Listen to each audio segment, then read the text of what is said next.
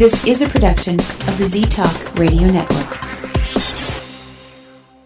The views expressed and opinions given by the individual hosts and their guests do not necessarily reflect those of Z-Talk Radio, its affiliates, or sponsors. Wow. It's dark. Well, let's have some light on the subject.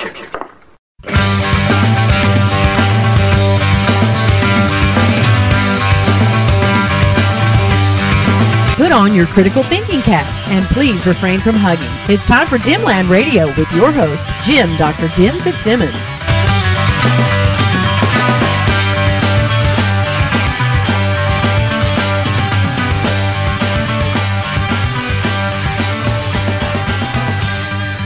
Hello and welcome to Dimland Radio here on the Z-Talk Radio Network at ztalkradio.com. I'm your host, Jim Dr. Dim Fitzsimmons. Remember, I'm not really a doctor. I just play doctor online. And we are here in Minnesota. We are about set to complete our first week of stay at home. The executive order that was put out by the governor last week to see what can be done to combat this infection that the world is facing. And we've had some rough news this week. I mean, if you watch the national news, the national television news, if you watch that, I mean, like the nightly news, if you watch that, it's a horror show. And there's a couple reasons for that. One, there's some terrible stuff happening. And two, a lot of it, as far as the United States is concerned, most of that terrible stuff is happening in New York City. And where are the headquarters for all the national news, nightly news shows? New York. So it's kind of easy for them to focus on New York City with a bigger magnifying glass than they would elsewhere. So you notice that I've noticed living here in Minnesota in a section of the world that can get some severe winter weather fairly frequently. When the Midwest gets hit with a big snowstorm, we'll make a mention on the nightly news, the national nightly news. But if it's New York that's getting it, the nightly national news is much more focused on it because it's affecting them directly. So, and it's easier to look out their window there and see what's going on than to, send reporters out here or to connect with affiliates in the areas where there's having the snows. It's just easier. So the focus is there. But of course, the reason it's horrific. It's horrifying what's going on in New York City. From what we're seeing with the spread of this virus. I mean, it's not terribly surprising considering the density of the population. It's like, what, how many million people live in there? 8 million people living on that little island? Something like that. So it's not terribly surprising that they would have as big a problem as they're having.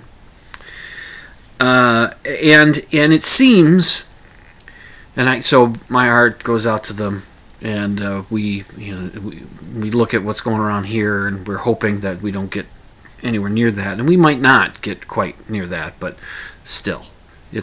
We're for, as the President Trump, it seems like he's finally starting to listen to the adults in his administration, namely Dr. Anthony Fauci, the guy that's the head of the scientific end of the task force that the White House has put together on dealing with how the United States will respond to the spread of the coronavirus that causes COVID-19. And it seems as though he's been listening to him because he doesn't seem to be pulling things out of his ass as often as he had been. He's actually said earlier this week, telling the country something that he should have been willing to do and doing more frequently earlier. He's saying, well, we're in for a rough 2 to 3 weeks because the peaks are going to start happening in about 2 to 3 weeks. I mean, it's going to be leading up to that. So, and that's because the scientists are listening or are studying the numbers and looking what's coming on, and they're able to track where this is going, not with 100% accuracy, but pretty closely. And I'm reminded of something that Neil deGrasse Tyson was saying fairly recently. He was making the rounds before all the shutdown stuff started happening. He was making the rounds to radio shows and to late night talk shows, promoting the upcoming new season of Cosmos, which should be starting soon if it hasn't already. And he's been asked about COVID-19, and one thing that he said, and he says it, I saw him being interviewed, I think, by Stephen Colbert, and then being interviewed for a radio station. I just saw this stuff on the YouTube, and he was asked about the COVID-19, and he responded the same way in both cases. He said that it's an interesting experiment that we're going to watch happen here. Will the American people listen to the scientists? Will they finally start paying attention to what the scientists are telling them? So that's, and let's hope that we do listen to the scientists, and we do seem to be pretty good about it. There have been, Dr. Fauci is saying that the curve has been flattened by measures that people have been taking, but we're still looking at, and this is the, hold on to the armchair of your couch. Or the armchair of your couch? The arm of your couch. Or the arm of your armchair. Whatever. Just hold on to it, because we're still anticipating anywhere from 100,000 to 240,000 deaths from COVID-19. And it's just... So, I hope you're staying safe and staying home as much as possible. In your neck of the woods. I don't know if every state is now on a stay-at-home policy or not. I think there were just like 2 or 3 left that hadn't done it yet, but it's getting close to. I saw on a news crawl the other morning that 90% of Americans are under a stay-at-home order of some sort.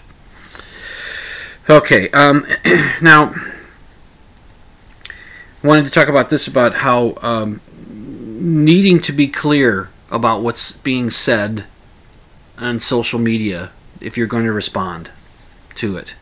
And I have a friend that who's a very, still for some reason, a very staunch supporter of President Trump. Okay, fine, that's his choice.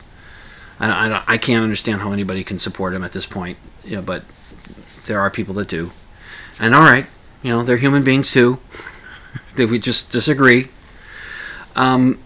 He posted, I don't know if he wrote it and posted the graphic, but he wanted people to share it. And it says this: current survival rate figures for the U.S. equals 98.54%. How about we promote that instead of fear?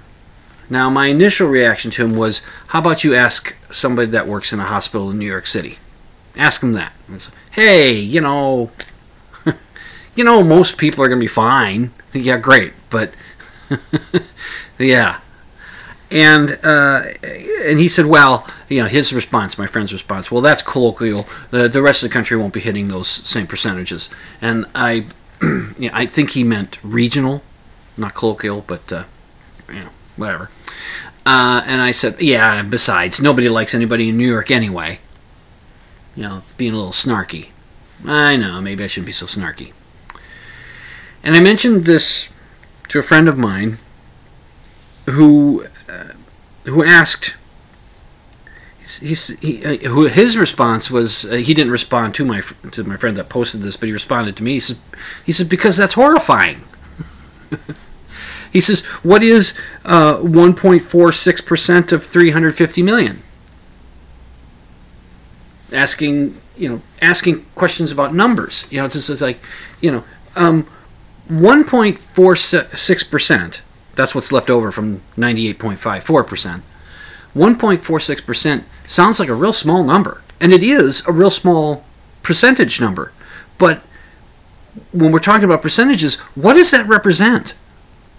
Now, I started thinking along the same lines as my friend. I started thinking, yeah, okay, let's figure out what 1.46% of the what that is of the American, population, which is closer to, at least according to Google, 327.2 million people. It's closer to that than 350 million. But the census is going on, so that'll be updated, I'm sure, once the census numbers get through. So if you take 1.46% of 327.2 million, you get 4.78 million people. Something like 4,777,000 people. 4 million. And that's horrifying. Because my thinking was, and I started writing this up as a response to my friend who shared this why don't we promote the bigger number instead of the fear? And I started to write it up. And I passed it off to my other friend at first for him to take a look. What do you think of this? And then he did ask me the question. He says, well, it's well written, but, what difference is it going to make? And I said, well, it might not make any difference for my friend who's being a bit unreasonable here, at least in my estimation being unreasonable. It's not going to shift somebody who's being unreasonable from being unreasonable, but we don't do that for that person in social media. We do it as skeptics for the other people that read this so that they see the facts and they get the information so that they don't end up being unreasonable as well. That's why we do it. And I don't consider that being a troll. It's sometimes, my friend says, maybe you shouldn't do some trolling. It says, how is this trolling? My friend's being a bit insensitive here, and I want to, come back with facts and give a perspective here. So I write this whole thing up by saying that you've got 4.78 million people who are going to die. This is die, right? This is not the survival means you don't die. You might not be in the best shape afterward, but you don't die. So the 1.46%, that's people that are going to die. So I was making that statement, and I before I posted it, I shared it with the friend. He looked at it, he says, well, it was well written, and so before I posted it, I wanted to make sure it was accurate. I looked back at the comment, the original comment, and I looked at some of the other replies to that comment, and I realized, oh, wait a minute. This was the original statement is missing something. It's missing a clause. It's missing a section of a sentence to put the numbers that come after it into perspective. It's missing a little bit. Because it's not saying the way I took it. It's not saying that the 98.54% is of the entire population of the United States. It's saying that 98.54% of those people who get COVID-19, which is a much smaller number than 327.2 million. It's a much smaller number. Still a big number because the White House is telling us they're expecting anywhere from 100,000 to 240,000 people to die from this. So it's still a big number, but it's not as big as the number of the total population of the United States. That's what was supposed to be said I think that's what was trying to be said in that graphic that my friend wanted everybody to share. And so I said, this needs... So I did respond by scrapping all that stuff that I had written, that well-written thing, well thought out, a real point. I scrapped it because it was not right. Because I took time to make sure I'm responding correctly to what I'm seeing as being, you're kind of being an asshole here. And so I wanted to make sure I was getting it right. So my response then was, this statement is missing a clause. It should say, of those who develop COVID-19, current survival rate is blah blah blah. The 98.54%. It should have that clause at the beginning of it to put it in perspective. We're not talking about the entire population of the United States. We're talking about those people in the United States that do get infected with COVID-19. 98.54%, assuming that number is correct, they will survive. Not all of them will be just fine. There will be a number of them that might have lingering problems, health problems. Some of them might get really sick and require hospitalization and being on a ventilator and all that, but eventually will recover and be back to where they were beforehand. But there's going to be a number of people that will be a little messed up for the rest of their lives because of it. But most everybody, from the numbers that I hear, the percentages I hear, most people that might get COVID-19, anywhere from 80 to 85% of them will just get through it and they'll recover just fine, and they won't have the terrible complications or anything like that. They'll just get through it and they'll be fine. It's the smaller percentage of the people that are going to have the problem. And it's the number that's going to flood the healthcare system, the hospitals and all that is going to cause ripple effects and more problems for more people around the place. And 100,000 to 240,000 dead people is still a shit ton of dead people. So, let's not be so cavalier and to say, wow, most of us are going to be okay. Yeah, most of us are going to be okay, but this is still serious. We shouldn't be just Pollyanning this and just, we're going to be fine, because we want people to be cautious, to take precautions and to be careful. And the best thing that I've seen on the internets about this is that you should not be acting as though you're trying to not get the infection. You should be acting as though you already have it and you don't want to spread it to others. That's how you should be acting. You should assume that you have it and take those measures that you need to take to not give it to someone else. Stay home. If you go out, wear gloves. I guess masks are now starting to become something that maybe we should be wearing. It's better than nothing. So limit your time going to the grocery stores. Try to do as much as you can in one trip, than little in drips and drabs.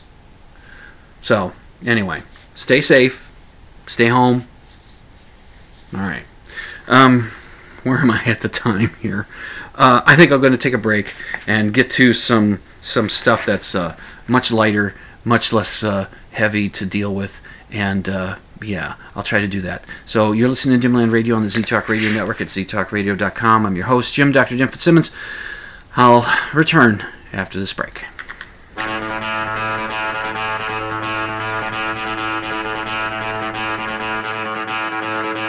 Why was I born today? Life is useless like Ecclesiastes. I never had a chance, but opportunities now in my Getting some Z's. Getting some Z's. Getting some Z's. Wake up, wake up, wake up, wake up.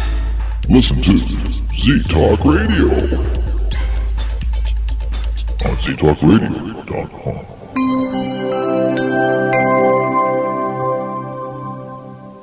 Do you believe in ghosts? Do you think Bigfoot is real? Do you suspect that your neighbor is really Valtor, leader of the lizard people of Bendar 3? Well, Dr. Dim doesn't, and he'll tell you why when you tune in to Dimland Radio Saturday nights, 11 Central, midnight Eastern on Z-Talk Radio Network. It's an hour of science promotion, pop culture rants, personal observation, and of course, skepticism.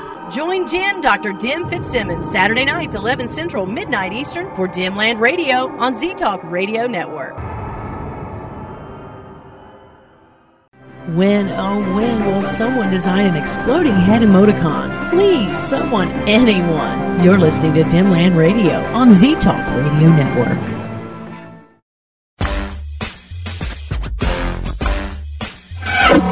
You know, if I can maneuver into a tight parking spot at the mall, I'm pretty much sexually satisfied.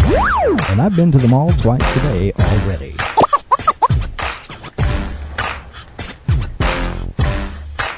You're listening to Z-Talk Radio Network.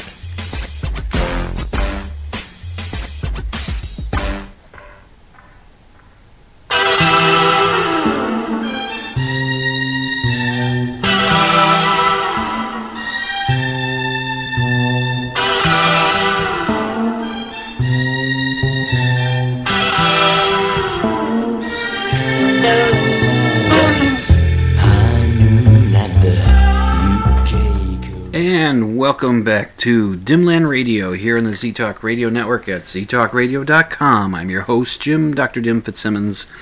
I have a cool thing for you. This cool thing is a documentary that aired on the local PBS station here in the Twin Cities. It's called TPT, and it's a locally produced documentary, part of the TPT's series called The Minnesota Experience, or Minnesota Experience, which, if you watch PBS at all, you know that there's a series, a long-running series called American Experience. And I don't know if other PBS stations have various other states' experience shows for their states, but we have Minnesota's Experience here in Minnesota. And just this past Monday, they aired for the first time a new documentary, locally produced, about the legendary nightclub, First Avenue and 7th Street entry, right there in Minneapolis. That is the nightclub that was made famous by Prince in his movie Purple Rain. And I think the documentary is pretty cool. It's a good history of it. The club opened up in 1970. It used to be a Greyhound bus depot that was built in the 1930s or something like that, and it was just sitting empty for some time. And a couple of fellows, and I'm not going to go through the whole list of names and all that kind of stuff, but a couple of fellows got together wanting to start up a music club, a music venue in Minneapolis with a bar. And they got a hold of that building, and they converted it into a live music venue. And the first band to play, the first musical performer to play at First Avenue in 1970 was Joe Cocker. And at the time, the club was called The Depot. And it went through, and a lot of live acts came through and all that, but it wasn't doing very well financially, and it sort of folded a little bit. But then this national entertainment chain called American Entertainment, I think that's what it was called, bought the club or bought into the club or something like that, and turned it into a disco with some live music happening too, but mainly it was for to cash in on the disco craze that was going around the country at the time, and it became Uncle Sam's. Later they dropped the name Sam's, and then at some point they changed the name to First Avenue, and they tried to make it more of a live music venue, but there was always the pre-recorded music nights and things like that. Now, I started hanging out at First Avenue in late 1984. I became a weekly regular of the club until, I don't know, the early, mid-ish 90s. I was there every week on every Tuesday for Club Degenerate. That was a special night put together by one of the DJs that worked for the club, a fellow named Kevin Cole, and it was the alternative music of the day and the antecedents of the alternative music of the day, the stuff that built it, and whatever else Kevin Cole wanted to play. So we'd get punk rock and post-punk and industrial and goth, and we'd get all kinds of really cool music, and it just was something that became. My friend John and I we were there every Tuesday. We missed maybe a couple in the years that it was Club Degenerate. And eventually, into the 90s, we just sort of drifted away. Club Degenerate stopped being Club Degenerate. It was called Club 2 for 1 at some point, and then it's just whatever. And now the club still open, but it's mainly for live music. That's what it's mainly about. And so watching that documentary was cool. It was just cool to see some faces that were familiar. There was Conrad. Conrad was a guy that's worked at First Avenue for years and years and years, and he dealt with the bands and getting them getting them set up for on stage and in the little dressing room that they had there. And there's a door, it's a fairly nondescript door on the outside of the building leading in. That is called the Conrad door, because that's where he would escort the bands in and all that. And at some point, on the outside wall that wraps around the building, they had started painting these stars on there, these big silver stars, and they put the names of musical acts and comedians and important people that have had something to do with First Avenue. And on the door that's called the Conrad door, they have a big star and it just says Conrad on there. And Amy probably knows Conrad better than I do, because Amy started hanging out in the club just about the time, Amy, my wife, started hanging out at the club at First Avenue just at about the time when I started slacking away, back, just finding something else to do. Something, I don't know why, but I just did. And so she was there, and she was there almost every night for a while. She was going there. She got pretty well known at the club, and I think she knew Conrad better than me, but I just knew who he was, saw him all the time. And there were other people that we saw in the documentary that said, oh yeah, I remember, there's Blake. Blake was a friend of a fellow I used to work with. He went to school with he was in the same class, I think, at same grade as my younger brother. And I just remember him from school. And Blake used to work at First Avenue for years and years and years. And so there's an image of him shows up. And the bartender that worked in the upstairs bar at First Avenue, a fellow named Pete, he shows up. Oh, I remember Pete. Now, Pete knew John and I fairly well, because we'd walk in, and it's always great when you walk into a bar and that you're a regular at, and the bartender sees you come in, and by the time you get to the bar, the beer that you get is sitting there waiting for you. Pete would do that for us once in a while. He'd see us and say, oh, I know what you guys want, and he'd get us set up. That was always cool. So it was great to watch this thing. And one of the coolest, sub-cool things of this cool club and cool documentary about the cool club was that as I watched it a second time, or was watching through it, just looking at some stuff, they would have these still pictures of what was going on in the club in the days. I was hoping to find a picture that had me in the corner somewhere, but I didn't find one. But there was a picture that flashed for just a couple seconds that was taken from the stage, looking out at the crowd, watching the band. And I don't know what band was playing, but there was a face. There was one head up above the crowd in this one little section that I spotted in that second time viewing. I said, "Hey, that's Dwayne." Dwayne was a fellow I went to art school with. Really cool guy. Very nice, very friendly, super talented artist. Graphic artist, illustrator, cartoonist, really good, and a really good photographer. And he would go down to First Avenue, he'd do a lot of, he'd photograph a lot of bands and all that. There he is. There's his face sticking up there above the crowd in this one little spot. And I said, "That's Dwayne." So I did a screen capture. I put a circle around it, popped it up on the Facebook, and tagged all my friends from art school and said, "Look, it's Dwayne." I lost touch with Dwayne. Not that I had much touch with him, but I had his business card at one point. I can't even remember his last name. I feel so terrible about that.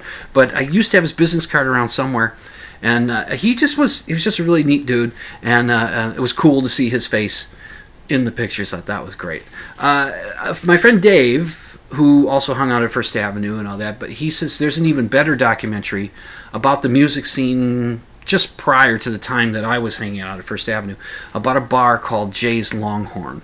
Now, Jay's Longhorn, I think, disappeared by the time I was hanging out at First Avenue, but it did have a lot of cool music acts, local musical acts go through, as well as national and international acts, but I was never there for it. I guess that documentary, which is called Jay's Longhorn, I guess it's available through Amazon Prime or something. I haven't seen it, but Dave does recommend it. Says it's really good, and it's very centered on the music, which makes it even neater. But that's a pretty cool documentary about First Avenue, and that got me thinking of times I'd been to the club and bands I'd seen there, and I thought about this one in particular. I don't know why. So I was looking up live stuff on YouTube, live from First Avenue, and then there was one musical performing artist band that I wanted to look up, and it's a band called The Family. Now, The Family was a project that Prince was working with. Prince he'd be pursuing his own music ideas and stuff for himself, but he would also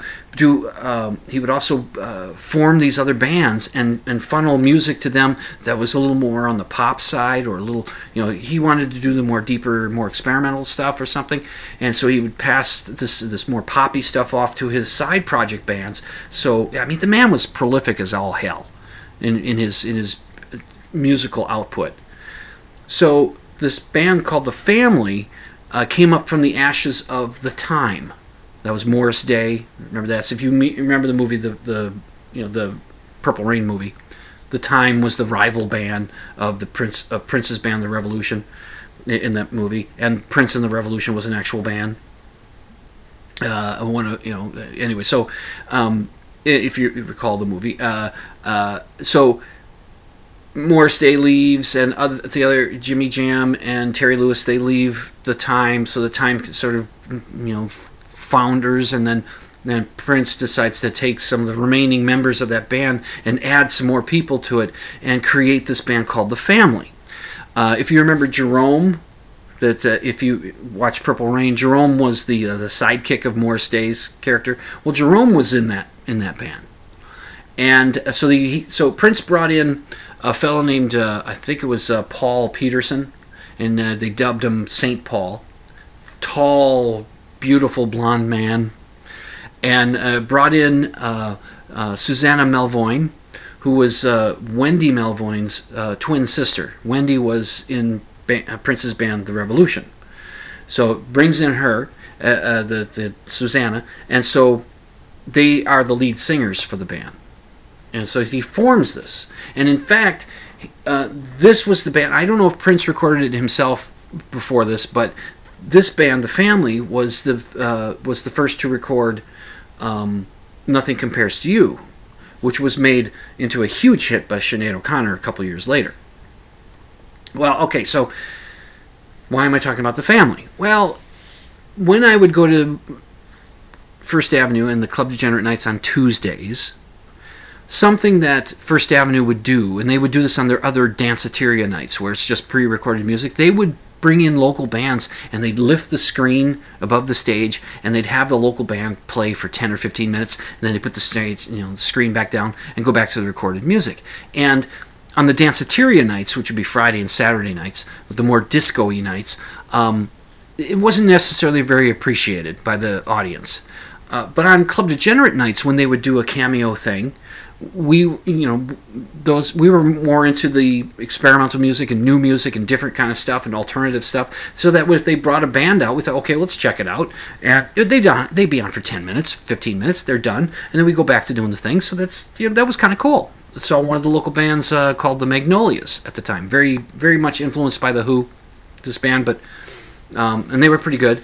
And so I remember seeing them one time, and it didn't really disrupt the night. Well, this particular Tuesday night, supposed to be Club Degenerate, John and I get down there, and there seems to be a lot more people in there. And we find out, there's going to be a band playing tonight. Now, that also wasn't all that unusual, that there would be a band that would take over Club Degenerate. I think Skinny Puppy did that. There was one night when they did that. There was the Cramps with the brilliant Screaming Blue Messiahs opening for them, which was a Club Degenerate. Club Degenerate presents, an evening, so it's just going to be all concert. Well, I guess this was going to be one of those things, or at least mostly one of those things, and which we did not anticipate. So we get down there and says, okay, this band's going to play. They're called The Family. What's The Family? I don't know. And up comes the screen, and The Family, they come out, they're doing their thing, and the music is very Prince-like, and I just remember looking at my watch. All right, come on, let's wrap it up. Oh, they're doing another song. Oh, great. Oh, that song's over? They're doing another song. Oh, great. It's just, would you please end this? Please end this, I kept thinking. And if you watch, and the video is on YouTube, I'll link to everything in the show notes. Go to dimland.com and click on the show notes. You'll find a link to watch this video. If you look down toward the, I don't know if it's stage right or stage, I don't know, but it's, as you're looking at the stage, it's the left side. Along the left side there, you can see sometimes you see a shot with the silhouettes of people looking at the band. I'm in there somewhere. I'm in there somewhere. And here's the thing about this bit, and this is I used to be cool aspect of this story. If Wikipedia is to be believed, I've read about the family on Wikipedia. They said that they had performed one concert, released one album, and 2 singles before St. Paul quit the band because he got tired of Prince running everything. So if they only played one concert, that was the one that we saw, that I was at First Avenue, and stood there thinking, the one thing I remembered from the show was that the 2 lead singers were wearing long robes and silk pajamas. That's one thing I remembered. And it's just, okay. And me being just impatient for them to finish up and get off the stage. The video that's on the YouTube is about 45 minutes long. And I was watching, I didn't watch all of it, but I was watching most of it. I was thinking, if I had just paid attention, these songs aren't so bad. They were doing some kind of, it was interesting. And hey, you're seeing a Prince band. You're not seeing Prince. I never did get to see Prince perform. That's as close as I ever got. But I was there. If that was their one concert, I was there. Well, where I'm going to be now is on a break. I'm going to take the second break here of the show. I'll be back in a little bit, not that long. So you're listening to Dimland Radio on the Z-Talk Radio Network at ztalkradio.com. I'm your host, Jim, Dr. Dim Fitzsimmons. Again, I'll return shortly.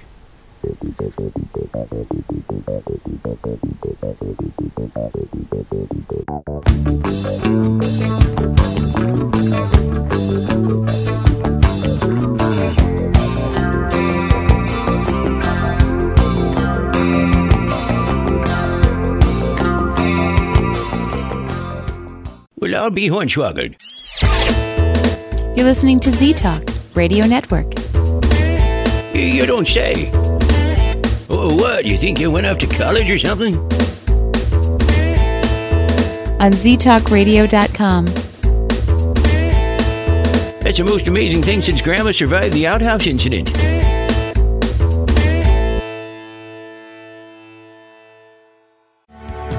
You're listening to Z-Talk Radio's Redheaded Stepchild. It's Dr. Dim on Dimland Radio on the Z-Talk Radio Network.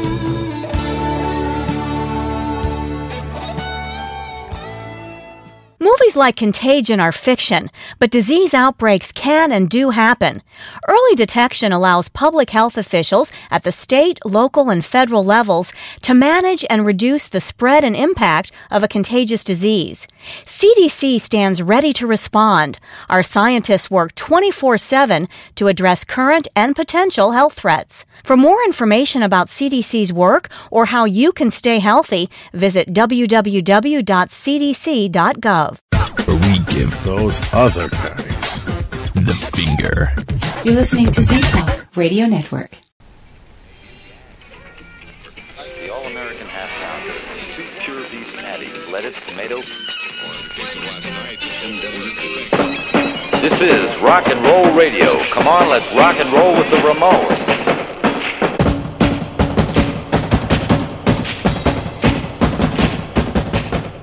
And welcome back to Dimland Radio on the Z-Talk Radio Network at ztalkradio.com. If you were listening through the break, you would have heard the little public service announcement that I threw in there about early disease outbreak detection by the CDC. I thought I'd throw that in there as a bit of, well, what are we living through right now? Just thought we'd throw that in there. Also, the song that played just as we were coming back from the break was a song by the Ramones. It's called "Do You Remember Rock and Roll Radio?" It's produced by Phil Spector. He's the Wall of Sound guy from the 1960s that did a lot of, big music for Motown. Anyway, so speaking of the Ramones, this I found this on the YouTube, and I was trying to look for something to distract me from the fact that we're all going to die. Okay, eventually, but we'll be okay. Anyway, there's this documentary that was put together by VH1 and Spin Magazine, and it was on VH1. I'm guessing sometime in the 1990s, and it was called 25 Years of Punk, meaning punk rock. And the documentary was on the YouTube, and I started watching it, and it reminded me of another documentary series about rock and roll. It was a long series. It was like 10 episodes, and it was on PBS. And one of the episodes dealt with punk rock. I may have complained about this on this show before, because I blogged about it a while back. And the thing that bothered me, the PBS rock and roll documentary series, its installment about punk rock went something like this. It starts off showing you the roots of punk rock, which goes back to the Velvet Underground and before them the Stooges and MC5 and then the New York Dolls and the Ramones. Punk rock kind of came up through New York, but then the scene moved over to the UK and started coming up, and there was a difference between the New York punk scene and the UK punk scene. The UK punk scene was a little more political, and the New York punk scene was a little more artsy, and then they began to influence each other, and it started to grow and all that, and okay, so that's how it's going in the PBS version of it. And they spent a long time dealing with the beginning of it. So it works its way through those bands in New York and the bands in the UK, and so there's the New York bands are Talking Heads and Ramones and Patti Smith Group, and over in the UK it's the Clash and the Sex Pistols, and also in New York there's Blondie. So Blondie was always a little more poppy, more on the pop side of it, but they were still considered part of the New York punk scene.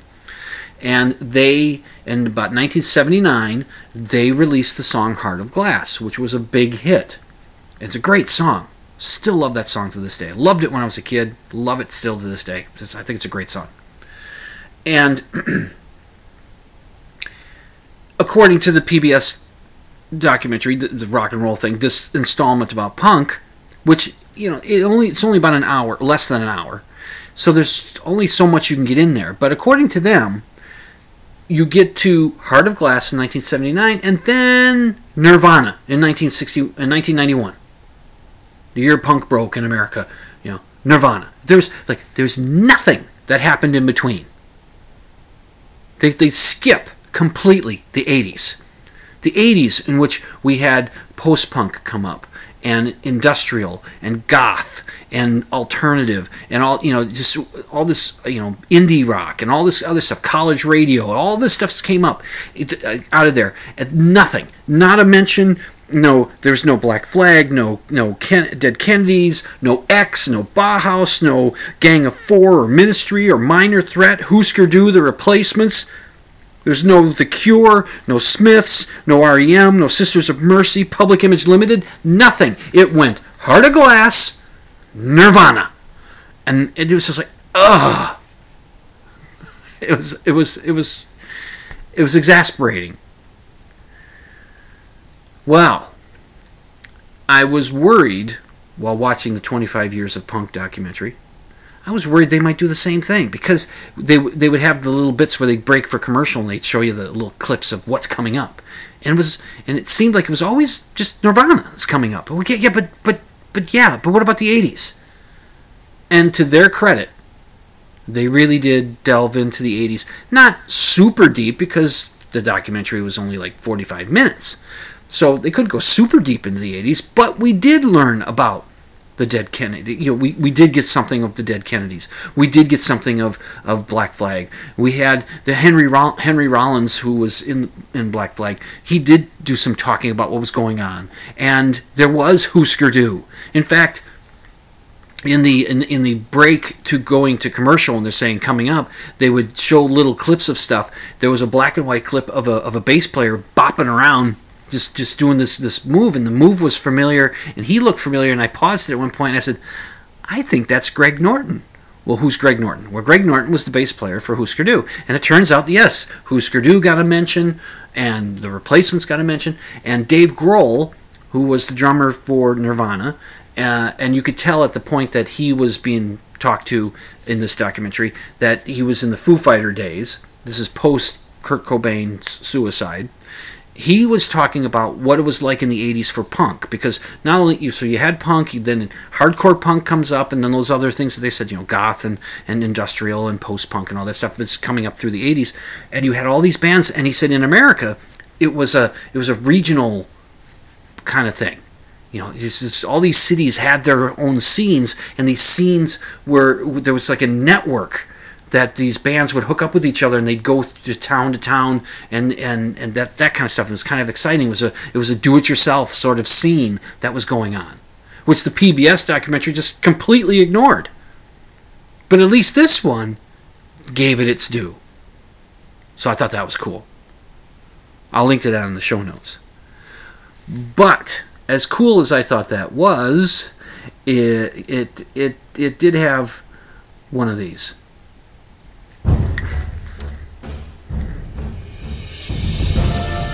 And now it's time for a Dimland Radio pedantic moment. Yeah, this ought to be good.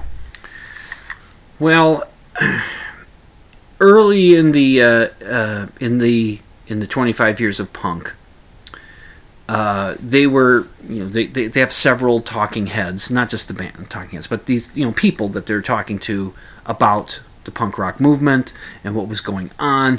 And there was a fellow in there named Legs McNeil. Now, Legs McNeil and another guy put out a fanzine back in those days called Punk. And they were promoting the scene in New York and all that kind of stuff. So he was one of the guys, this Legs, was one of the people that they talked to give that perspective. And he's a fine person to talk to give perspective on this, because he was there. He was involved in the movement. He was covering the movement. So, yeah, okay, fine.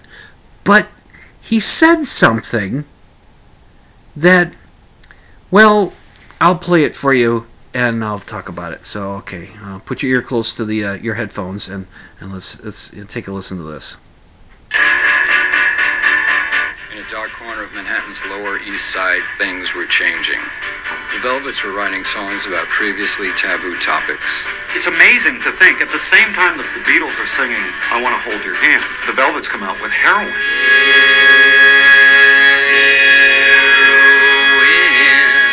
Yeah, it's amazing. It's not true. See,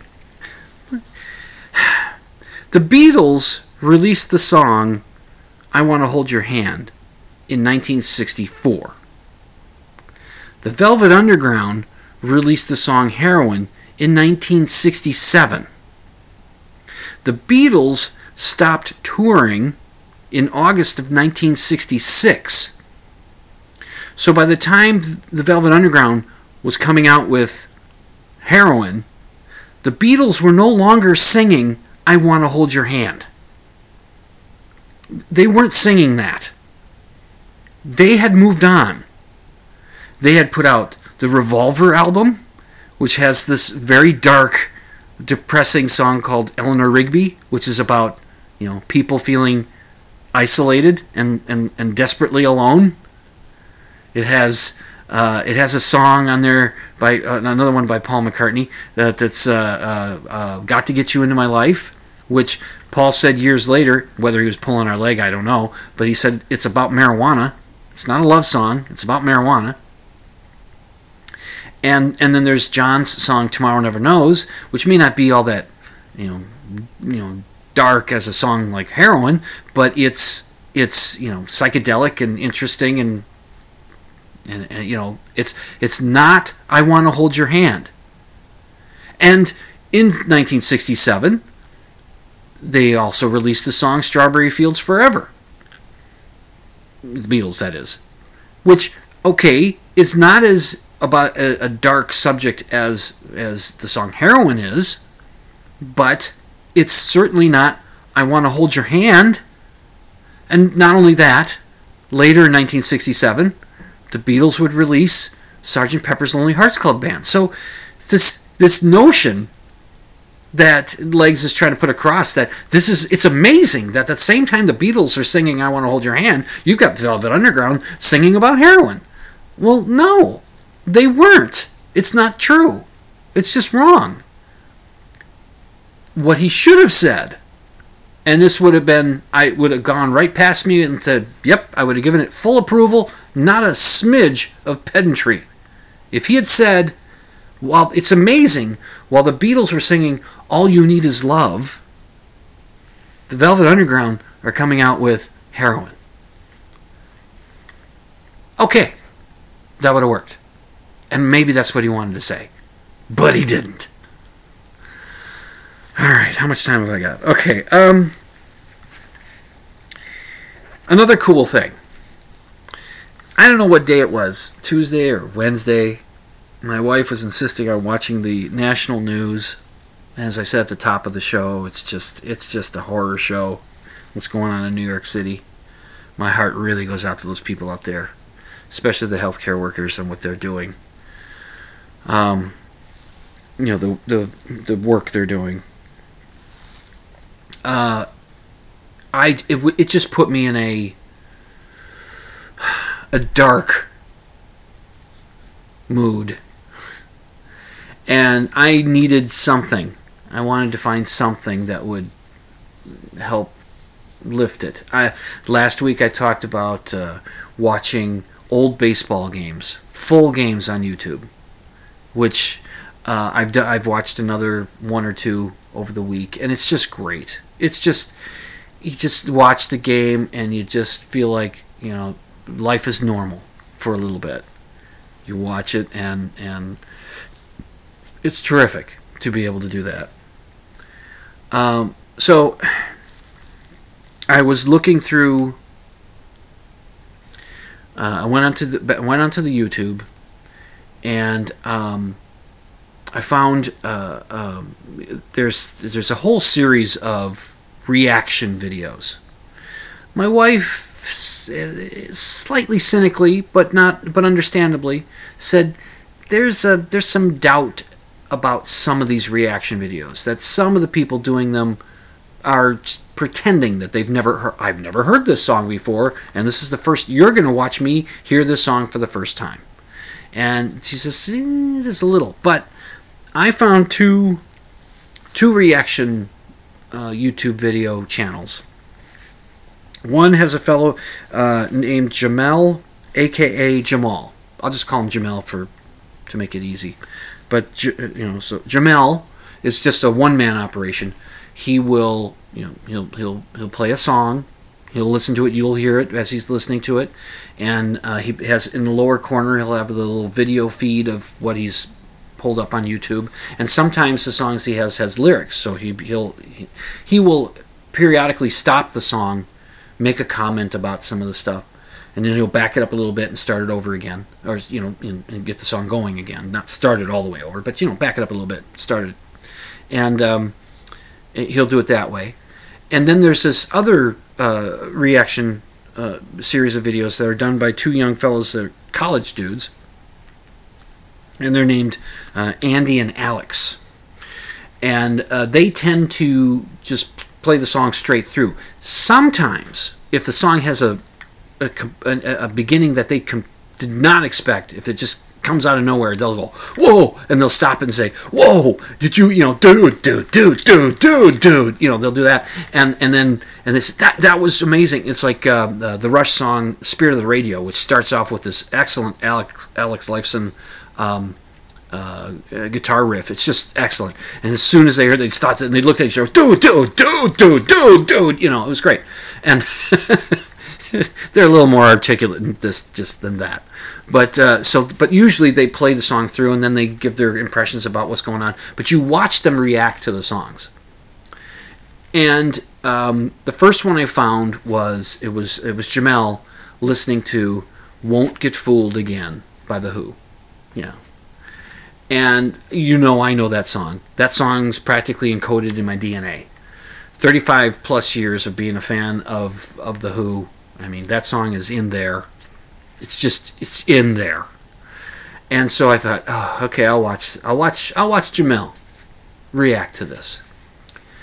And the song starts with just like a bang, a power chord crash, and then it goes into with the drums crashing along with it, and then bass, and just like there's a bam, and then the synthesizer section takes over for a little bit, and then the song kicks up again and just goes, and Jamel keeps saying, oh, we're in for a ride, oh, we're going on a journey on this one, and you watch, and so Andy and Alex, they also have a reaction video to Won't Get Fooled Again, which they, once they were done with it, they called it a banger, a 10 on their rating scale. That's just, they were just jazzed about it. So I watch these reactions, and knowing the song as I do, I'm anticipating moments. How are they going to react to this? What are they going to do here? What are they going to do there?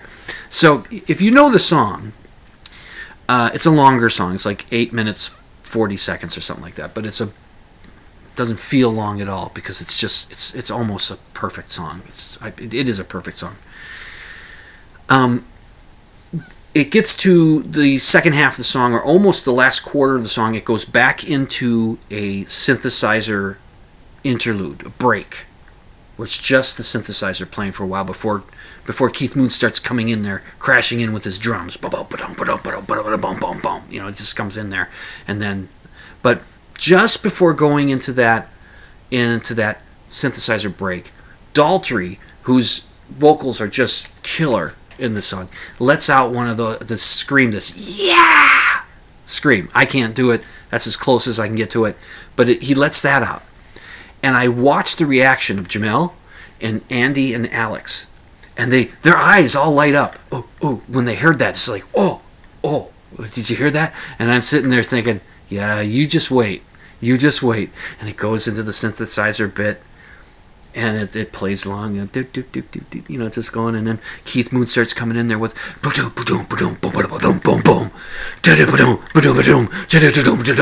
and then it goes, a crashing power chord, the bass kicks in there, and Roger with this even grander, yeah, the greatest scream ever recorded in rock music.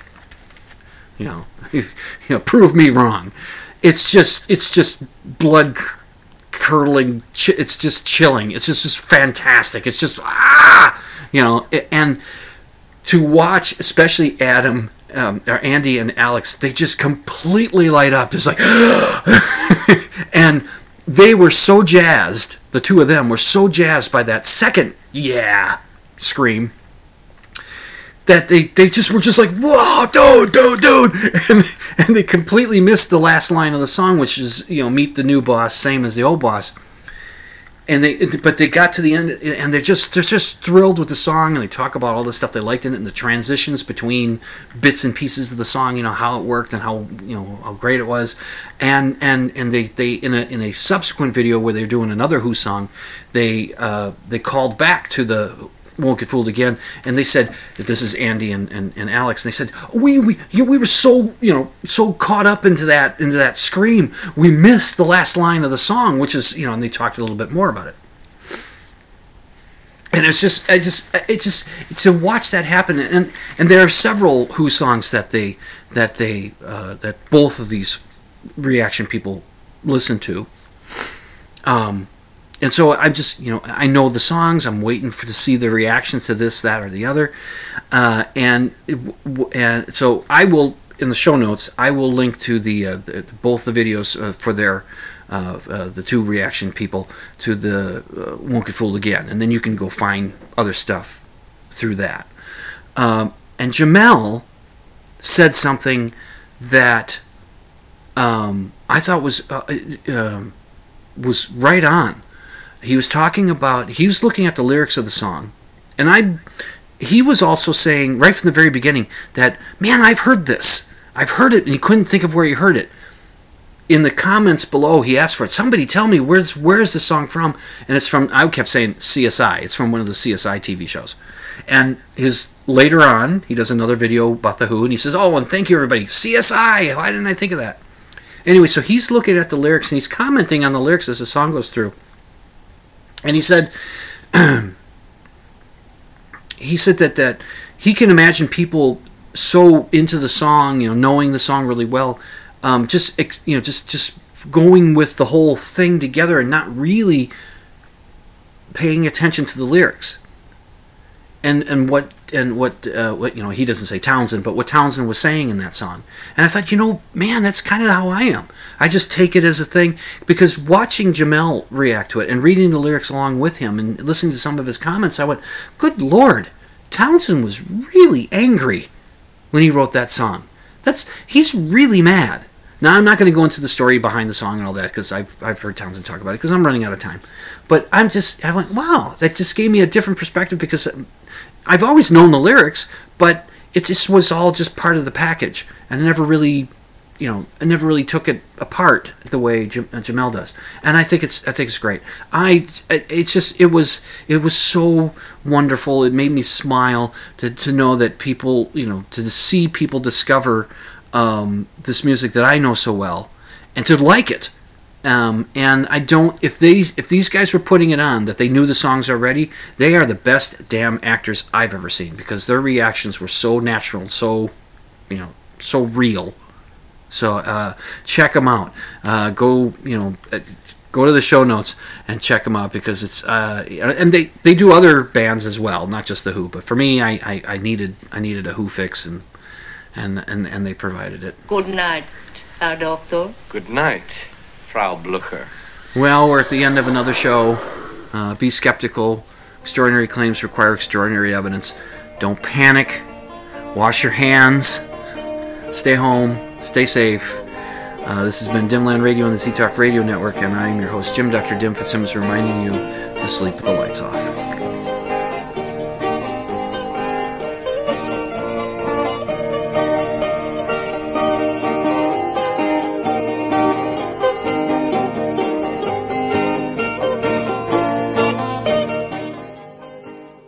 You can check out my show notes at dimland.com. Just click on the blog option, and you can email your questions and comments to drdim@dimland.com. That's drdim@dimland.com. And the opening theme song, Ram, is by the Aeolus and is used with permission.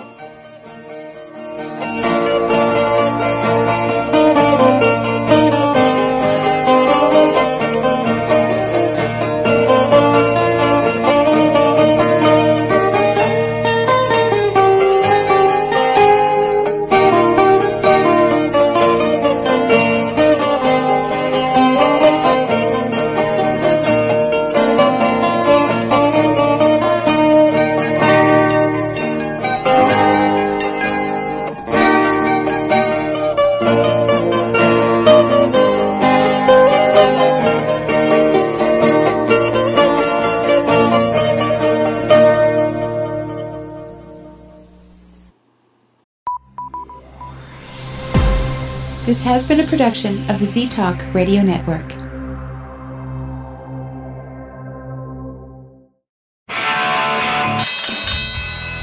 And now, a message to our competitors. Thanks for tuning us in.